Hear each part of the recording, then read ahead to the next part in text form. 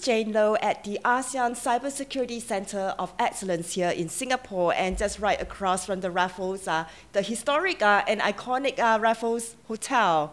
And today we will be talking about PowerShell malware detection analysis. And I'm very, very pleased and very privileged to have an expert on this topic. And Shinogi, who is the Chief Security Researcher and Engineer with Manica. Yep, Manica. Manica, yes. That's right. Yep. Managed to get that right. And he will be sharing with us, some of the highlights from his workshop earlier. So thank you very much, Shinogi, for your time today. Thank you for having me. Yeah, thank you. So Shinogi, just to start off, can you just give a brief introduction about yourself as well as your role? Sure. So I'm from Japan. I belong to a company called Macunica Networks, and we are doing the cybersecurity. Basically, we are a distributor, but we have a research center, and I'm one of the researcher of that center. And usually, I'm doing the malware research, or sometimes developing some penetration testing tools. Right, and of course, here on a week-long cybersecurity camp held at this center. And at this cybersecurity camp, we have about, I believe, 48 students from Asia. So not just from Japan, but also South Korea, Taiwan, Singapore, of course, Malaysia. Australia, and Vietnam. Right, and the aim and goal of the camp, obviously, is to develop the next generation of cyber defenders to defend against all these threats that we are seeing. So before we start talking about PowerShell malware detection, tell us about these cybersecurity talent development in Japan. And what do you think that you'll bring back from your week-long sort of experience here back to Japan? Yep. So in Japan, we also have a so-called security camp, and we bring some students to. It's a 1 week summer camp. Right. Okay. And from my point of view, I think this event is quite similar but global. In Japan, of course, we only have the Japanese student. Right. So I believe the student here, which coming from Japan, has a better experience to not talking only about the Japanese, but also another idea for other countries. Right. And I think it's very important to, especially when we want to build a career as a global personnel. So I think it's a great opportunity for the student to come here. And we also have some CTF types of competition for the cybersecurity. And the funny part is that the students are sometimes better than the professional. Yeah. Right. Okay. Yeah. But I think this kind of training or boot camp or the competition is both are a very important role for to raise the next generation security experts. Right, you talked about exchanging sort of views from different countries, and that's very important in cybersecurity. Of course, we talk about cyber attacks being a borderless, challenge. And so the threats that we see in, say, that may come from Singapore, for example, may spread to Japan within seconds. So it's very important to have build that relationship globally, isn't it, from young? Yeah. Okay, right. So let's have a quick sort of highlight of your workshop session on PowerShell malware analysis. So tell us, why is PowerShell threat so important to understand? Okay. So when some attackers try to attack a Windows environment, which I believe most organization, most of the employees has a Windows laptop, right? Nowadays, some companies switch to MacBook, I guess, but still the Windows is still the majority of the laptop OS, or sometimes it can be the IIS for the server, or the email server, for example, the Exchange is also popular as well. So when we have this kind of targets, it's very common to see a PowerShell script used in some part of the whole attack scenario. And what are the famous incidents? So recently, you may know about the Emotet. It is an infamous malware. And Emotet itself is the last part of emotet is going to be an executable. It's not the PowerShell script, but to install the emotet, the attacker group used the PowerShell to download the emotet and to implant the emotet into the laptop. So PowerShell is used in some part of the whole emotet attack scenario. Yeah.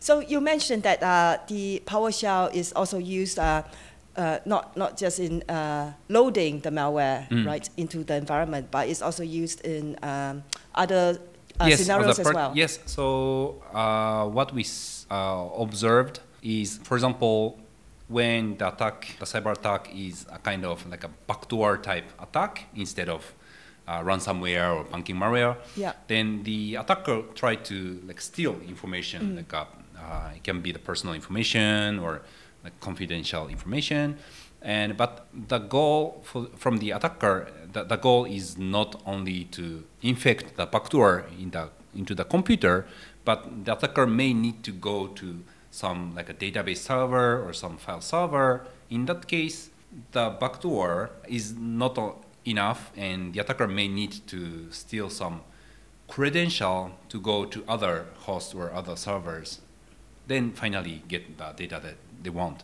So in this case, we often see the PowerShell-based like hacking tool used, and I think that one of the most popular tools is called Mimikatz. It can steal some credential from the Windows host. Right. Okay. So so talking about PowerShell, and you mentioned that it's an important threat because it's installed because many companies use Windows. Yes.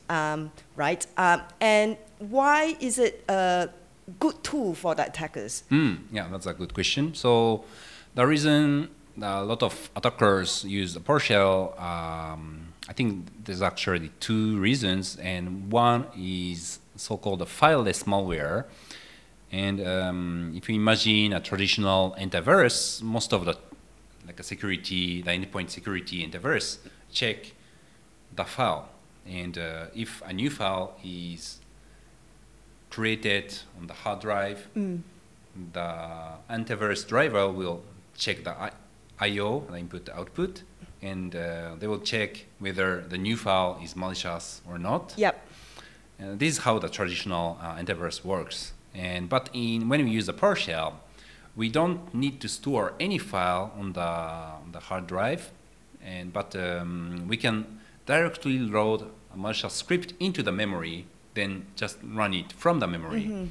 So the attacker doesn't need to touch the file systems, so it makes hard to detect and hard to do the forensics as well. Right, so there's any evidence remaining on the hard disk. So this was the first reason. Right. And we have one more reason, which is the obfuscation. And if you don't do the malware analysis, I think it's going to be the first time to hear that, the obfuscation. It's basically make it hard to analyze the source code.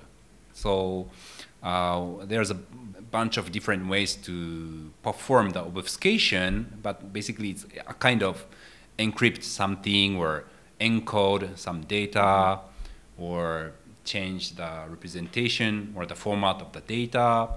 And when we have an obfuscated PowerShell script, it's very hard to figure out what this script is going to do. Right. Unless we do the de-obfuscation. Yeah. Right. Okay. So it's all sort of jumbled up, isn't it, into like a non-recognizable alphanumeric exactly. characters. Yes. Right. Okay. Yep. And of course, you talk about there's some tools out there that can help with the detection, even though it's obfuscated. So tell us about some of these detections. Yes. So this is exactly what we did during this cybersecurity camp. The Windows provide a feature called script block logging, or actually it's a PowerShell script block logging, and it allows us to log all of the execution of the PowerShell. And once the PowerShell is executed, the source code of the PowerShell will be stored inside the event log, and we can collect the event log, and we can parse it to get the original source code the PowerShell script. So even it's obfuscated, inside the log we will see the obfuscated script and the unobfuscated script as well. Right, okay, and that was also my other question earlier. So you have, you managed to de-obfuscate the script, so you can see clearly what is happening. So at that point, then how do you filter the bad stuff from the good stuff? So this is also a great question, and I think it's totally depends on how you implement the security solutions, or but this is exactly what I asked to the student to try. So basically, I did a hackathon, and there was 8 groups. So the 48 people divided in 8 groups. They had to develop a function to which tell is this PowerShell source code is malicious or not. And there was some like a blacklist keywords. So some teams use blacklist keywords. Some teams use AI. AI, they build machine learning. They use machine learning, and they build the model to detect. Wow, quite fancy. Yeah. Or some student focus on to check whether the script is obfuscated or not, because having the obfuscation is already indicates that it's malicious. Right, of course, okay. Yeah. So there was a different ideas, and it was quite interesting as well. Yeah. So you mentioned about blacklist words. Yes. Can you tell us 1 or 2 of these? So for example, I mentioned about the tool called Mimikatz, which can steal the credential for Windows, and inside the Mimikatz, there's a keyword Mimikatz, right? So this can be also one of the blacklist keyword, for example. And of course, it's too specific. It can only detect Mimikatz, of course. But the PowerShell has a lot of built-in functions, but some function only used in malware sometimes. So this function can be also inside the blacklist, right? Okay. So then these keywords become more generic to catch more malware, not only just one specific malware. Yeah. Right. So the AI. So talk to us about some of these AI solutions that the students built. What kind of data did they use to for the AI to learn from? That's a good question as well, I think. So I provided some malicious script and some benign script, good script for them, but I only provided, I think, less than 100 scripts in total. But surprisingly, some teams prepare like 4,000 samples they collected from the internet, from GitHub. Wow, excellent. Yeah.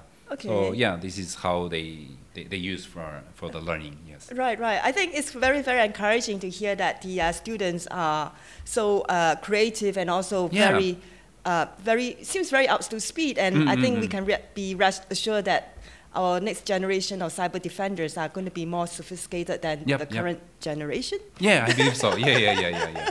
So, it's a good feature. I think. Yeah. Right. Okay. So so thank you very much, Shinogi, for spending some time with us to talk to us about the workshop that you conducted on PowerShell malware detection analysis, and also some of your insights on building capacity and talent in cybersecurity in Japan. And hopefully, we are able to continue this international exchange of ideas and knowledge and skills. So thank you very much. Thank you. It was my pleasure. Thank you.